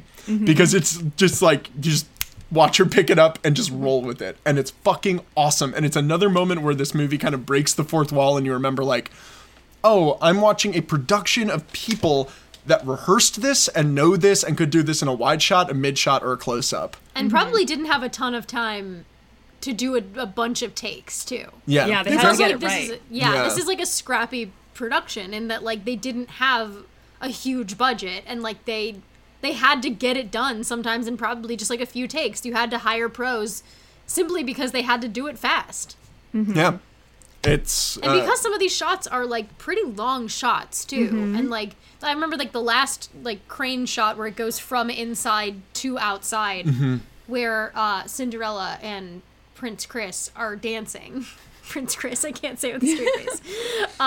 you want to say his full name? He's got like 12 names. Christopher Rubert, Windermere Vladimir, Carl Alexander. I could do the whole thing and I won't because we've already... Why would you start and then not do it, Tina? Prove it. We don't give you these setups and not want you to follow through. His Royal Highness, Christopher Rubert, Windermere Vladimir, Carl Alexander, Francois Reginald Lancelot Herman. Gregory James, he'll thank us for it later, is giving a ball. That's fucking great. Yeah, baby! Like, when I tell you we watched this movie a million times growing up, like, it could truly be a cool million. When I watched it this last time, I watched it the day it dropped on Disney+, and then again a few days later. But, like, the second it started and, like, until the final moment, like, everything was so vivid in my brain. I was just like, oh my god, I still know the whole thing by heart. I know, like, what it looks like by heart. I know all the lines and the inflections on all of the lines by heart. I know, like, the little vocal, like, frills that people add. Like, I know this movie backwards and forwards, and it makes me so happy. Oh, that's great. Do we want to talk about how the castle that they have kind of looks like Floop's house from Spy Kids? Everything's all the doors are oblong shapes, like this. Yeah. Yeah, the architecture of this place, like the entire nation, is very interesting. It looks like Busch Gardens Williamsburg. It's great. It's a Genovia situation. Yeah. Where you're like, this is a little odd. It's like adjacent to what we have, but not quite. I'm convinced this movie like was very formative in me developing my personal style because like number one, I'm here for all this weird quirky architecture with like fucking peacocks everywhere and like metallic swirls and jewel tones, but also like the mixing of patterns and the like bright color palettes is like all of the I don't own like monochromatic clothes at all. I don't own like a solid colored pair of pants or a solid colored shirt. So I'm going to blame or thank Cinderella for like giving me my eclectic style that I like still have to this day. That's a good call. Love that. Yeah, no, that's like a big thing watching it this time, was just noticing like, wow, these costumes are incredible. The art direction in this movie is so good. And I think was pretty formative to like pieces of like musical like movies that we're seeing, like original pieces that we're seeing to this day. Yeah. That I'll talk about a little bit when we get to recommendations, but I think like this type of color palette and this like energy to it is still being seen in media to this day. Yeah, I mean, it's world building. It's like, you know, we have a fantastical story. We have a story with magic, so we have an opportunity to make this world a little bit different from the one we live in. And, like, what's the most fun way to make that happen while still making it something that we can recognize as similar to what we know? Yeah, because nothing in this, like, you know, we're not seeing anything that we're like, does not seem applicable or adjacent to our world. It just all feels like just heightened enough to feel special. Just heightened enough to be like, I want to live there. Yeah. But it does also look a little bit like Floop's house in Spy Kids. And next, Prince Chris and Cinderella go out to the foyer, where we get why would the prince love a girl like her? Which is another song that I've done. Another banger. Same. I have also done that song. The straight tones. Hire Tina and I to play these two characters. Listen, you will not be sorry. I promise we can do some special shit. After your run as Val McKelly and Roxy Hart, respectively. Just hire us. In Hire Tina and I. We are a repertory team. Yeah. I love it. We only get hired together. But yeah, this song is great. I love that the stepsisters only sing in straight tones. Yeah. It's so smart. If I hear even a little bit of a vibrato, you are out on the street. Yeah. Dead. Done. Gone. Yeah, they're great. There's also a really fun bit here. I was reading a little bit of the trivia where one of the daughters has an incredibly let's call it an obnoxious laugh. Just like just a great stage actor laugh, a great character bit, and the other one has a nervous itch, which I genuinely very, very disconcerting. If somebody were to come up to me doing that, I would be very scared for them, and honestly very scared for myself. And when like the prince is pushing past all of them to like run after Cinderella when she's like, "Oh, it's midnight. I gotta bounce." They pushes past Bernadette Peters, and she does both. Yeah. She does the scratch and the laugh. Amazing. Because she's like, well, where would they have gotten it from? They would have gotten she's a goddamn professional. She is, but it's like those bits that it's just like, yes, these all feel very much like the bits. Like we've all, you know, done shows with each other early in the morning for months at a time. It's like, yeah, you get bits, you get little things that makes each other laugh. You're just constantly trying new things. And it's just so satisfying to watch because you're getting these larger than life characters that again just feel so like human. This is also, again, to talk about, you know, feeling human. This is where Victor Garber just eyeballs the fuck out of Brandy at this dance. Like Whoopi stays him down, but good God, he's like, congrats, my son. He's like, that's my boy. And it's just like, oh, God. And Ian, you mentioned it a second ago about how she has to be out by midnight. And I just want to say that, like, having gone to parties since I, like, watched original Cinderella, like, I think it's a really shitty deal to have to leave at midnight. Yeah, well, because like, she gets there at, like, 11:15. 11:15? She's got 45 minutes with the commute that it takes to get there. But, and like, also, like, no party starts getting cool until after midnight. Yeah. But, like, good for her for, like, making it all happen for herself in a very tight window. 45 minutes. I'm just saying she was not helped very well. And within that, she goes right out to the garden and goes to the fairy godmother and is like, get me out of here. Like, before, she's like, I can leave now. Like, I did what I came here to do. Also super relatable. I've been at this party 15 minutes and I would like to go home. I talked to one boy, it was overwhelming, and I would like to go home. Everyone was looking at me. I hated it. Yeah. I ate too much of the cheese and I would really like to go home now before I start farting. How much did you eat? Did you see how many there were? I had to try it all. 40,000 cheeses. Quick, here, hold the wheel. I'm going home with it. The Prince Chris falls head over heels in love with Cinderella. They sing that duet in the garden, too, Yes. after the stepsisters have their Yes. moment. I also love the trope of, like, character who's like, I don't need to fall in love. I'm just gonna be me. I don't want to fall in love with any dumb girl. And then immediately is like, oh my God, thank God you came along because I really don't want to die alone. It's just like, actually, no, I like really, really want to cuddle. It's like, no, Like- you were fucking lying this whole ass time, baby. Like Meg and Hercules? Yeah. Yeah. Exactly like Megan Hercules. It's like, I don't need no man. I don't need no girl. And then is like, actually, I'm secretly a huge romantic and I would really like to hold your I hand would like right to now. kiss you, if that's okay. Like, could we get married right now? It's just like, it makes my heart so warm. Where it's like, I did a complete 180. Actually, I was lying the whole time. I love you. Honestly, these two crazy kids got great chemistry. They're great. I love watching them. Their voices sound really great together on So this song. good. Yeah, I dig this scene a lot. And good for the stepsisters for not interrupting this moment entirely. They easily could have blocked this whole thing, but no. They were pretty chill. They were like, Yeah. no, it seems like they're vibing with each Game, other. respect, So game. we're gonna back off. We'll shit all respect it. over them in our own little corner over here. Their corner sucks. Their corner is just in the fountain. Yeah. Oh God. They're like traipsing through the fountain is never not gonna be funny, especially because the one stepsister is so short, so she's just like hobbling. But you gotta get that dress up out of the way, too. It's just like, ooh, do. It's great. What next? I guess like we go back home. Pumpkins Yeah, The just start. runs search away. begins. Yeah, she runs into Ding Dong midnight. Gotta get out of there. Oh, Yeah. she's gotta sing the song. Oh yeah, when they get back home, they sing Lovely the night. Yeah. A lovely night, gorgeous song. Did that in voice. Where her Loved and the it. stepsisters kind of become friends for like a verse and a Yeah. chorus. It's Yeah, great. and then Bernadette Peters is like, gotta shut that down real quick. Yeah, she Ruins sees everything. she sees the crown of Brandy's head and goes, "Oh no, I know you." Literally sees the top of her head and is like, I know the top of that head. I recognize the top of that head anywhere. It's not even the same hairstyle, Bernadette. know. What are you talking about? She just knows. I think just this knows. song is my favorite. I think Brandy is great in this movie, acting and singing. I think she's fucking fantastic.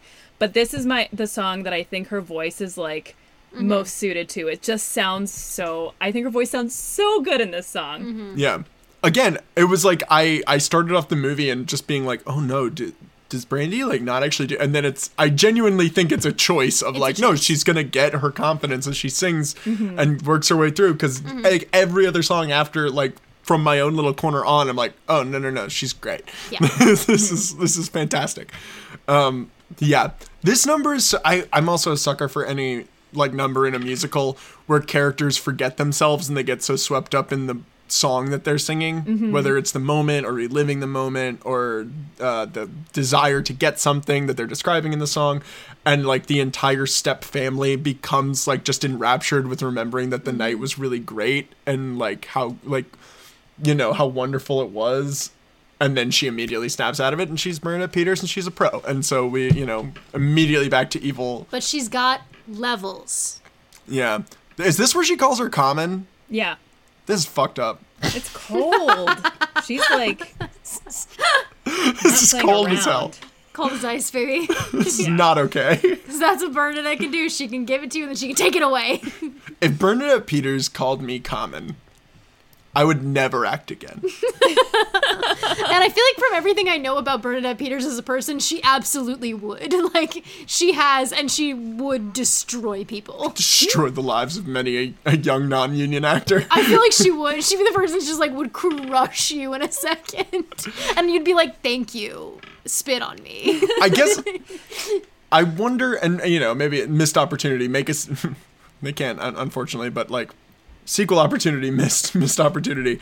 I would have loved a scene between the fairy godmother and the stepmother, just because I want to see Whitney Houston and Bernadette Peters interact. I don't think the screen could have held that much. Yeah.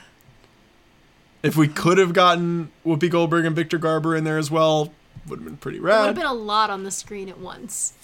It's like a we lot of were- wattage. yeah. A lot of wattage. It's like we watched the personal history of David Copperfield, and we had Peter Capaldi and Hugh Laurie both in a scene together, and we were like, this can't my. happen. Welcome to my Parent Trap reboot. You're like, you can't. They're the same person. You can't do this. But yeah, it's a great number. And now the prince is on a tirade to find the foot that fits into Gotta find that foot, this baby. goddamn glass slipper. Cut to Ian's worst nightmare, a montage of fucking feet.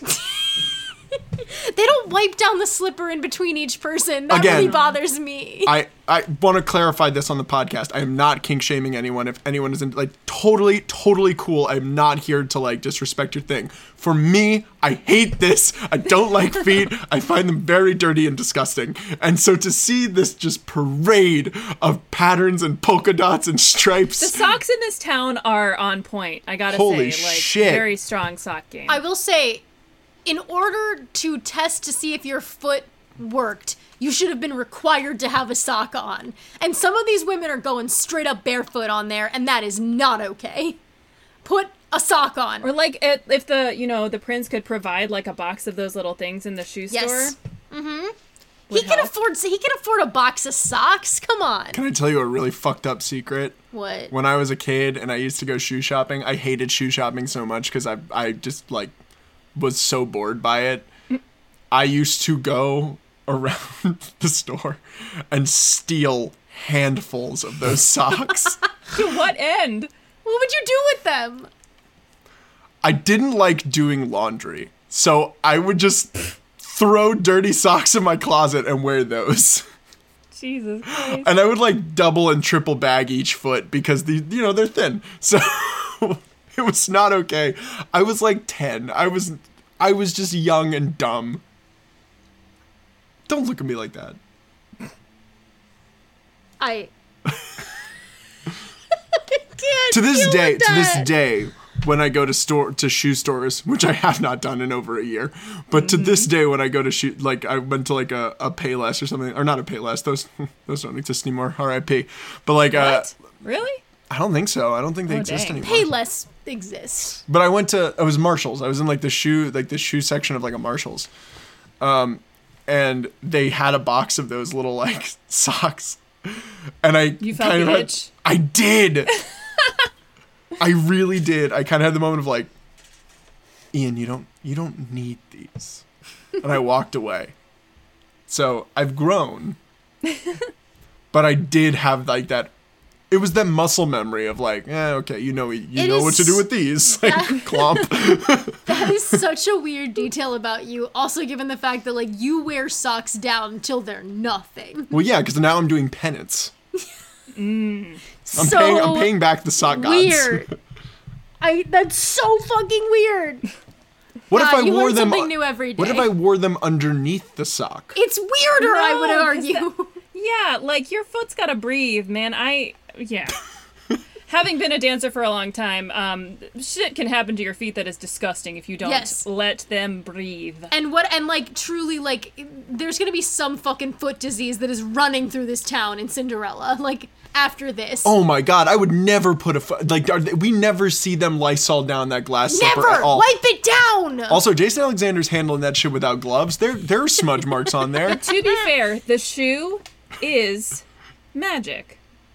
They don't know that it's magic though. But we do. They don't though. And I feel like that's still scary. Just because nothing's gonna happen doesn't mean that like if it wasn't magic, they would be it's genuinely just like, this is upsetting. This is upsetting. I have never even thought of any of this, which I guess makes sense because like feet are like, I don't know, I enjoy like Feet? messing with my own feet. I think feet are very cool, wonderful things that connect us to the ground. So Cool. I'm like all about, I guess it's also probably because I used to dance and you need your feet to So do would that. You need those. So Tina, if you had been told like, oh cool, you could marry a prince. Here you go. There's this glass slipper that like roughly 400 other girls have tried on with no socks. We just need you to like Most shove of your them foot were in wearing there. socks. I would say like 50% of them were wearing socks. Let's Tina. say a cool one. Let's say a cool $1.25 of the 400 weren't wearing socks. I mean, no And- matter what, like I would do it because I don't care. It doesn't bother me. Well, you know what? I just wanted to ask the question. Now you know that about yourself, Tina. do. You have to deal with that for the rest of your life and know, I would stick my foot into that dirty, dirty shoe. Question. I would. Or What were you gonna say? It is wild because I am like kind of a hypochondriac in most other ways, but like that I don't know what it is. Maybe I'm just used to my feet already being in gross places, like on farms or in like. I walk through bogs every morning. Like, no, I'll wear a mask. Your Shrek cosplay is getting so method. Like, no, I'm a strict double masker, but I will shove my foot right on top of your foot. That's how me. You that friends. Is me. So good to know, like, if we meet up when it's, like, spring and stuff's still going on, we will just, like, lay down in a park and just put our feet together and still stay, like, our mouths 6 feet apart. That sounds great. That sounds adorable. Yeah, that doesn't bother me at all. It's gonna be the new craze sweeping the nation. You heard it here first. Shove your feet together. Yeah. Feet across America. That's the thing. I was just gonna say the stipulation would be I would do that if the prince looked like Paolo Montalban. Yeah, you gotta see obviously. the prince first. If I had not seen the prince first, I'd be like, let me see this We prince. have to have like maybe sung a duet or two together. Yeah. like, show me the pic. What's his Facebook profile picture? Here we go. All right, that checks out. Give me the shoe. I'll stick my foot in there. Give it me. Again, he like has a full-on conniption after Bernadette Peters shoves her foot into this glass slipper. As does she. As does she, because she's losing her circulation. It's an incredible take. It's fucking phenomenal. Also, wait, can we go back a little bit and talk about her flirting with Jason Alexander at the ball? Yes. Yes. It is so good. Always. It is incredible. First of all, because it's one of those things that happens in these movies where the secondary characters kind of like get together and it's we're gonna pair everyone off. These two people are gonna pair off. But she's so opportunistic and is just kind of she's just using him to get to a better position, either with her daughters or with "No, thank himself. Yeah. And he's like, I'm sorry. You're Jason Alexander and you're turning down an opportunity to dance with Bernadette Peters? Yeah. You're not gonna get a better opportunity than that. And she just pronounced you in the most ridiculous way I've ever heard in my life, and it was genius. She's so...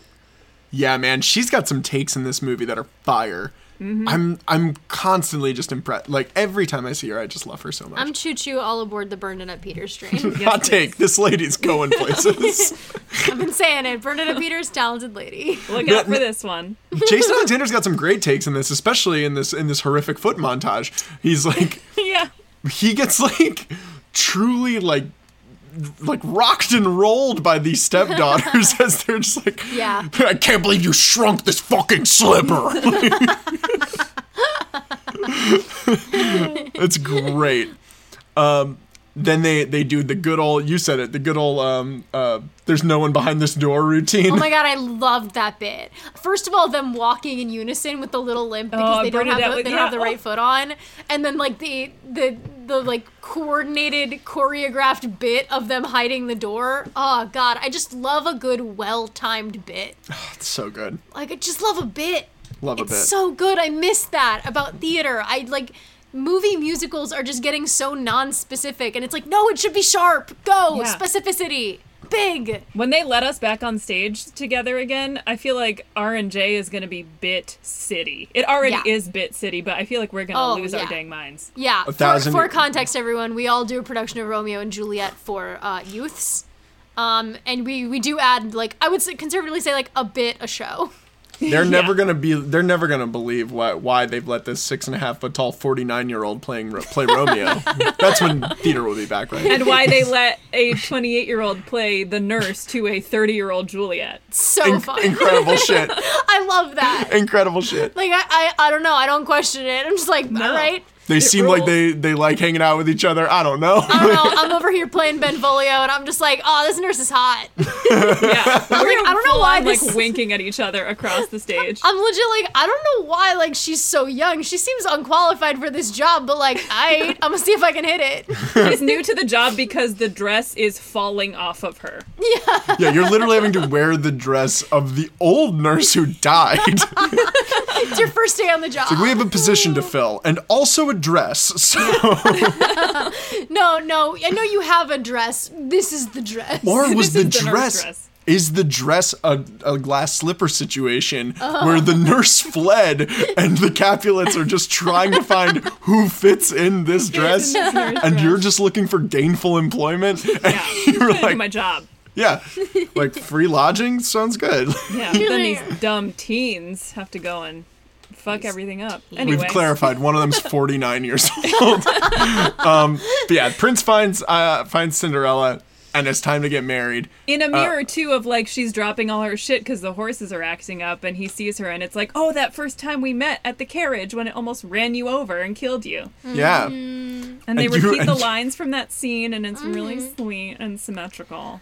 It's Yeah. romantic. I love some symmetry. We I get love the- a callback. The refrain of "It's possible," and then you're like, "Anything's possible." Love exists. It's great. I want to clear the lane for you if you'd like to tell this bit of trivia. You told it really well on the We the People podcast about the finale and the extras and how they all got yeah. paid. If you want to talk about that a little bit, Oh my god, it still makes me it's fucked up. livid. But basically, so the final day of shooting was the wedding. And they had already shot a bunch of it with all the extras, like in one direction, and they just had to shoot it in the other direction on the final day. But they didn't have enough money left in the budget to pay extras. So the studio was like, then you don't get extras. Just shoot it without. And they were like, no, we can't because we've already shot it one way. We can't shoot it the other way for coverage without all the people there. That's not how So- movies work. Yeah. I don't know if you know this, ABC, but so this was like a whole thing, and Whoopi Goldberg basically like sent them a bag of money and was like, here's my contribution for the extras for today. Make it happen. And then the producers ended up like chipping in some of their own money as well to like make it happen, which, and I think is lovely and speaks to like how invested everyone was in making this like as good as it could be, but also like, come the fuck on. Like, give them money Yeah. for one day of extras. Yeah, we'll use this to kind of like bleed into trivia a little bit. But yeah, apparently it was an executive at Disney that was very concerned about how a black Cinderella would play. The one who wanted to hire Jewel instead. and he wanted to hire Jewel. No. How dare you? I The say this, audacity. yeah, knowing that my father is a huge Jewel fan, but like no, Nah, that ain't it. that ain't it. And yeah, so the other part of the oral history I totally forgotten about until I was reading it today was they mentioned that Whoopi Goldberg essentially gave her like a week's worth of her per diem to the producers and was like, here's my contribution, take it. And the producers were like, yeah, here are our contributions. And the hope was that when Disney saw them doing that, they would be like, okay, we'll give up the money. And they just didn't. They were just kind of like, oh, cool, seems like you guys got the money, you got it covered. So, because fuck them. Capitalism, it sucks. It's awful. That is actually the topic of the We the People episode. I was How literally just going to capitalism say, is bad. for more on this, check out this week's episode of We the People. It's a very, very enlightening conversation. But yeah, so it's... And the other like incredible part of the story is they asked Whoopi about this like in 2017, and she was like, yeah, that sounds like some shit I'd do. I don't know. I did stuff like that all the time. Oh, bless. God, we don't deserve her. She's so cool. Whoopi Goldberg is also apparently the reason that Victor Garber came on board, because he was just Nice. they pitched it to him and he was like, I would get to hang out with Whoopi Goldberg all day. Like, I love Whoopi. They were apparently really good friends from the Broadway circuit. So again, like a lot of this movie was just kind of like a homecoming for a bunch of these people. They originally, because the original 1993 cast was going to be Whitney Houston as Cinderella and Whoopi Goldberg as the fairy godmother. And Julie Andrews as the queen. And Julie Andrews is the Oh, queen. wow. Yeah. And because of just timing with Whitney Houston being Whitney Houston, who'd have thought? She was super fucking popular. And It happens. yeah, so the movie ended up kind of getting delayed and rewritten over and over and over again. And it was Whitney Houston's idea to cast Brandy. And there's a lot of really adorable anecdotes about Brandy finding out that she was, being chosen for this movie. And yeah, and then Whoopi Goldberg kind of like came back in and she was like, who's playing the queen? I'll play the queen. Fuck it, I don't care. I'll do it. Let me call Victor. Yeah, whatever. We'll get a bunch of people on board. Jason Alexander, same thing. Where they were like, they like wrote the role of Lionel for Jason Alexander, and then they found out because it was like right at the peak of Seinfeld, and he was like, I don't want to do anything like George Costanza, and then they had to rewrite his entire role because they wrote it for George Costanza, pretty much. Oh man. Which he still pretty much just plays still is George Costanza. That's so weird. That's just Jason Alexander. But yeah, it was. You mean George Costanza is Lionel? Is yes. George Costanza's That's how around? I think of it. Well, then, okay, so in that case, is Lionel also Larry David, since George Costanza is based on Larry David? Sure. Yes. I mean, I don't know a whole lot about Larry David either because I have never watched Curb, but Old, I grumpy love Lionel, Jews. and that's all I'll say. I would love to have seen Larry David's version of Lionel. Is all I'll say. I think it would be very different. I think that ball would never have happened if he played Lionel. Never. Yeah, listeners, never would have happened. For how this would turn out, the entirety of season 4 or 5 of Curb Your Enthusiasm is Larry David being cast as Max Bialystock in a production of The Producers. And annoying his other cast members so badly that they go through like 4 Leo Blooms. I will say, when you finally see the show, it's pretty good. It's pretty good. It's pretty stupid. Jason Alexander also went on to play Max Bialystock. Also, wait, can we talk about his accent in this movie? The Italian accent that comes in and out occasionally? Who knows what it is, but I am here for it, and I love it. I think it was all inspired by the goatee. It's 1,000. It's goatee acting. This is fair. It's 100%. It's like, I have a goatee. I'm gonna speak like this. He thinks he's playing Pirelli and like some. Oh my god. Yeah. I would see that production. You could do it on the same set. Yeah. You just And turn the we lights should. down. You just change the saturation. If they were like, not only is this the set of The Good Place, but it's also where Tim Burton shot Sweeney Todd. Like, they're like, yeah, no, I believe it. Yeah, that wasn't just CGI London again. Yeah. But yeah, that's this movie. Any guess on the budget of this film? Oh god, I read the oral history and I forgot already. I will say, it is the most expensive TV movie ever made. Oh. Or at least in 1997 it was. I don't know what that I don't think means. that stands still. 30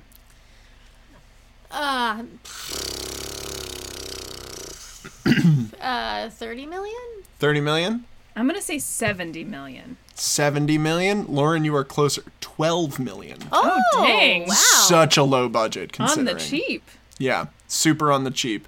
Apparently they only had like 3 weeks to rehearse and only like three to 4 weeks to shoot. All those stars too, dang. Yeah. Yeah, primarily because of the crossover, because Brandy was also had the Moesha shooting schedule that she was doing because she had been doing that show for a year and had like either just gotten back from touring her album or was about to go out on tour for her album. But I also know apparently half the dancers in the movie were like Brandy's backup dancers from tour. Man, that's so fucking stressful too. When you're like, okay, there are 3 days where all these people are available. Go, go, go, go. Yeah. Been there. But yeah, she crushed it, and they all came together and came out with something really, really positive. And that's like the one big overarching theme throughout the Kendra James's oral history, which we will be providing in the show notes. We'll put a link to it in the show notes. Is they pretty much just talk about how like this was like a completely egoless set. Like everyone was just super down to create the best possible version of this movie and of this story. And I think did. Yeah, I think that's why it stands as like as you very correctly put it as a kid, the real Cinderella. Like it very much feels like a cumulative version of several different iterations of this story into like, yeah, but this is the version that I think gets the spirit of it at the very least the most correct. Yeah. With the budget that it's on and the charming effects of like whenever the fairy godmother does magic, it's just like a series of like kid pics images of like exclamation marks and spirals and like crazy shit. I love it. I mean, I think another thing that makes it so great watching it again as an adult especially is like they don't dumb it down. Like it still like slaps if you're a kid as a movie, like you're gonna love it. But when you watch it as an adult, it's still like smart, it's funny. You can see that they're trying to do something with like taking this kind of generally passive character and making her into someone who like, a young girl could relate to, or anyone could relate to, like someone who wants things from her life that she's not able to get, someone who has like dreams and like is sure of themselves but doesn't have the tools to make it happen. So like I feel like they did a really, with the rewrites, because they rewrote a lot of the script from the Rodgers and Hammerstein, and with the songs they added too, like they were able to tell a smart story. They were able to like keep it in the world of like the Cinderella fairy tale, but make it so that it's like super fun to watch and super moving and like effective in the story it's trying to tell to you, no matter like what age you are or what walk of life you're currently in. So I just feel like it's like universally dope. Yeah. Whether you're in the glass slipper phase of your life or the skinny little socks at a Marshall's stage of your life. Or the sensible clog stage of your life. Sensible clog. Nice ballet flat stage of your life. Yeah. $12 million budget, apparently moved over 1 million copies of the VHS within the first month of release. This movie was insanely popular. Oh, yeah. Yeah, and still is to this day. No album, because of the constant wars between Brandy's recording label and Whitney Houston's recording label. That's apparently why there is no album of this out. Paolo Montalban, though, has said he's heard it and it sounds wonderful. Of course it does. It's magical. Again, that dude's a mensch. Great. Like we always do at this time, in 2021, do we recommend 1997's Rodgers and Hammerstein's Cinderella? Tina, I'll go to you first. Duh. Yes. Nice. Just fucking watch it. Why aren't you watching it now? Go watch it. It's the best. It rules. And it's, okay, soapbox time. Again, I guess I've been on my soapbox the whole time, but like, this is an example of how you cast. Like, theaters are like, you know, falling over themselves trying to like figure out how do we do diversity in casting and how do we like do this responsibly. This is how you fucking do it. You cast a wide net. You decide what story you want to tell. And in this case, it was like, we want to show Black women that they are Cinderella too. Like, you decide what story you want to tell. You decide what cast you need to make that happen. And then you make it happen and you fight for it. And you don't do it in a way that's like hitting people over the head. You just do it in a way that's inclusive, not to show people how good you are at doing the work. Like, just fucking cast inclusively and you're going to get a dope product. And also don't... okay. I could go on about this forever, and I will, because I have you all captive. Please. There is a difference between colorblind and color-conscious casting. And colorblind casting, for me, doesn't work. Because, like, we can all see it. You know, like, race isn't an invisible thing. You know, ethnicity and identity are not invisible. Pretending like we don't see them is not doing anyone any favors. It's, you know, often hurting more than it's helping.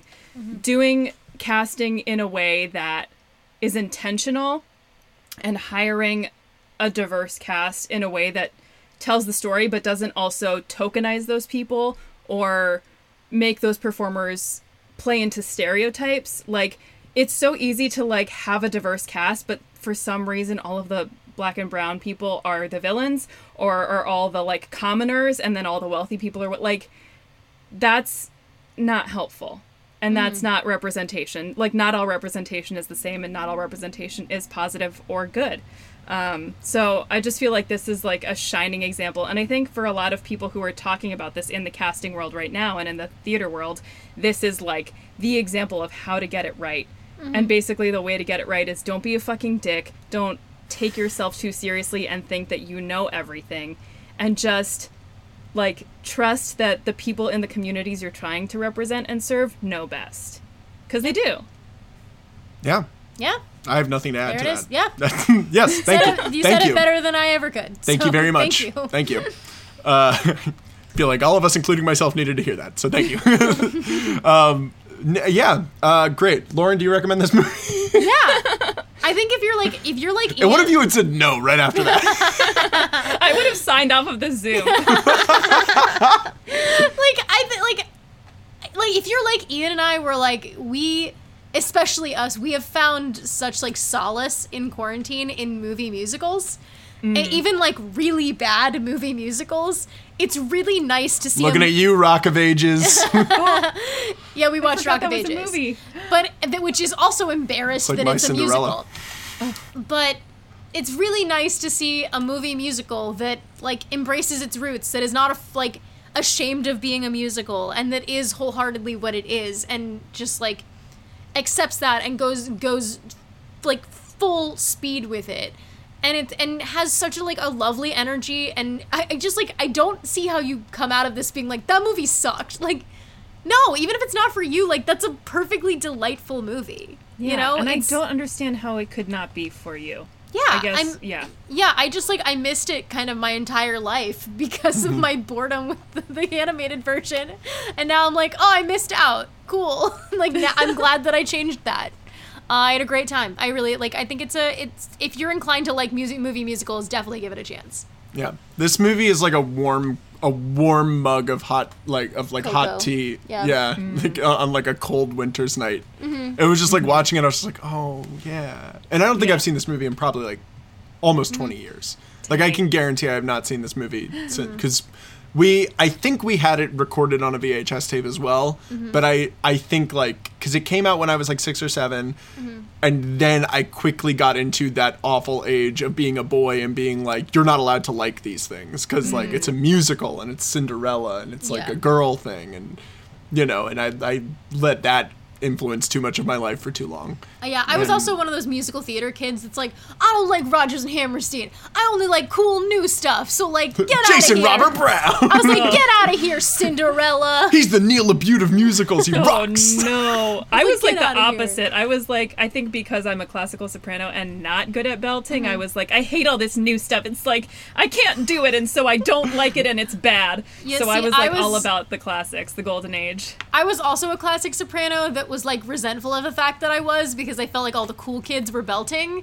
So I was like, no, I'm ashamed. Like, I was ashamed of myself. I was like, no, I'm gonna shove away my roots and I'm gonna try to belt, even though I'm really not good at it at all.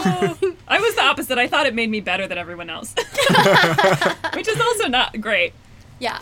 No, you're like, I'm legit. I like the Phantom of the Opera. Oh, that was no. me. I was like, that was when I circled back around. I was like, yeah, like I'm a soprano, but like Phantom of the Opera. Oh my god. Edgy. Wait, Lauren, can we do a production of Phantom of the Opera where we rotate, like we switch every night? Yeah, Which of us absolutely. plays the Phantom and which of us plays Christine? Absolutely, Tina. Greenlit. Every idea you've had, greenlit. Go. Ian, But- you're playing Carlotta in this production, obviously. 1000%. Thank God. But you also, the only way I'll sign on to this is if we do it in rep with Love Never Dies, and Oh. you continue Oh my to God. switch off on that Oh my show. god, please. Yes, please. And you get to play the little child in Love Never Dies. Yeah, the Yeah. best, the Carlotta of that show, like it's the scene Yeah. stealer of that show. I just want to do Small a child. production of Phantom of the Opera that's all the people from Vanishing Act. Oh my gosh. I Daniel would lose my Milhouse. mind. As Raul. Daniel Milhouse is Raoul. Just like, oh, I love it. Great. At Land, like we always do at this time, is there a modern analog to Cinderella? Tina, I'll go to you first. Have you thought of your modern? No, I have not. I All right. don't have an answer. It's- You go first, and it's maybe I'll all think of good. something in time. Lauren, would you like to go first? I want to recommend a movie that also looks like it is shot on the exact same set as this movie, and I couldn't stop thinking about.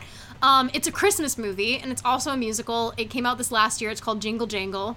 And it is similarly a, like, period fantasy musical that is also just, like, filled to the brim with color and beautiful costumes and, like, just wonder all around and just, like, Unbelievable choreography. unbelievable choreography. It was so nice to see, like in Cinderella, it was just so nice to see a wide shot of choreography, like on a street. And it gave me like the same feeling, very much so. I don't know if you've seen it, Tina, but I really I have, yeah. I had a loved great it. time. I also think like Bridgerton's a great one too, because costumes. If you just want to look at pretty costumes, then yeah. So yeah. Ian's coming back from plugging in the computer. Sorry, we're at like 6%. We're about to hear a little dedoot. Get ready for the dedoot. Dedoot. Meanwhile, I thought I heard our cat throwing up in the background, so No. I was like, wait, did he? May just be our loud ass neighbors. But no, I'm going to actually, you called it out earlier, I'm going to recommend the personal history of David Copperfield that we watched the other day with Dev Patel, Hugh Laurie, Tilda Swinton, Ben Whishaw. Ben Whishaw. Never forget our boy, Ben Whishaw. Our boy, you mean my best friend, Ben Whishaw? Tina saw... Sam Hubbard's real best friend, Ben Whishaw. Yeah. So many of my friends have met Ben Whishaw except for me. One day it's going to happen for me. I love him so much. Paddington forever.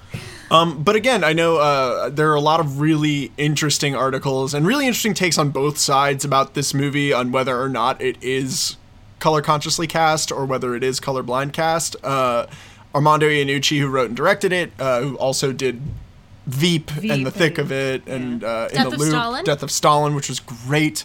It's a very different movie than I expected it to be. It is a lot more of a traditional take on David Copperfield than what I expected. And a lot less, like, bleak comedy than usually you get out of Iannucci. Yeah, but I think in terms of this same level of, like, you're watching a quote-unquote classic story retold through the eyes of someone who is genuinely so excited to be telling it. And that's the performance of Dev Patel in this movie. And it's just kind of similar to the look that you constantly see Whitney Houston giving as the fairy godmother in this, where there's this feeling of, like, how fucking cool is this? Like, we're all here and we're all doing this and we're telling a story. And it also is one that the entire time Lauren and I were watching it, we just kept saying, this feels so innately theatrical. You can tell that all of these actors are stage actors and have just imbued these characters with, like, you know, all of this humanity and these quirks and everything that, like, they just feel so down to earth and so big and broad at the same time. Yeah, and it also incorporates, like, theatrical elements in terms of, like, the stagecraft and stuff. Like, there is very much, like, a fourth wall that they're playing with that is sometimes quite, like, very literalized in terms of, like, something looks like a real set, and then sometimes things open up and you realize they're more of a theatrical set, and the transitions from scene to scene can be very interesting in that regard. So I think it very similarly, like, is a movie that loves theater. Yes. Mm-hmm. Totally. Yeah. Tina, what you got? I really, honestly, am, like, just coming up empty. I have a few things. What's the last great thing that you watched? You have not felt joy since Cinderella. Listen, it's hard to feel a joy that is on par with the joy of Cinderella. It's just that good.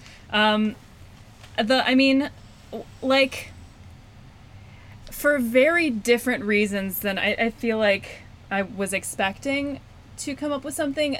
This movie is such a source of joy for me, but it's also, like, it was kind of the beginning of not my musical education, but, like, my understanding of how styles can adapt and how, like, musical theater as a style is so informed by, like, pop styles and can be informed by contemporary music, even, like, in the classical kind of form, and staying true to its original form.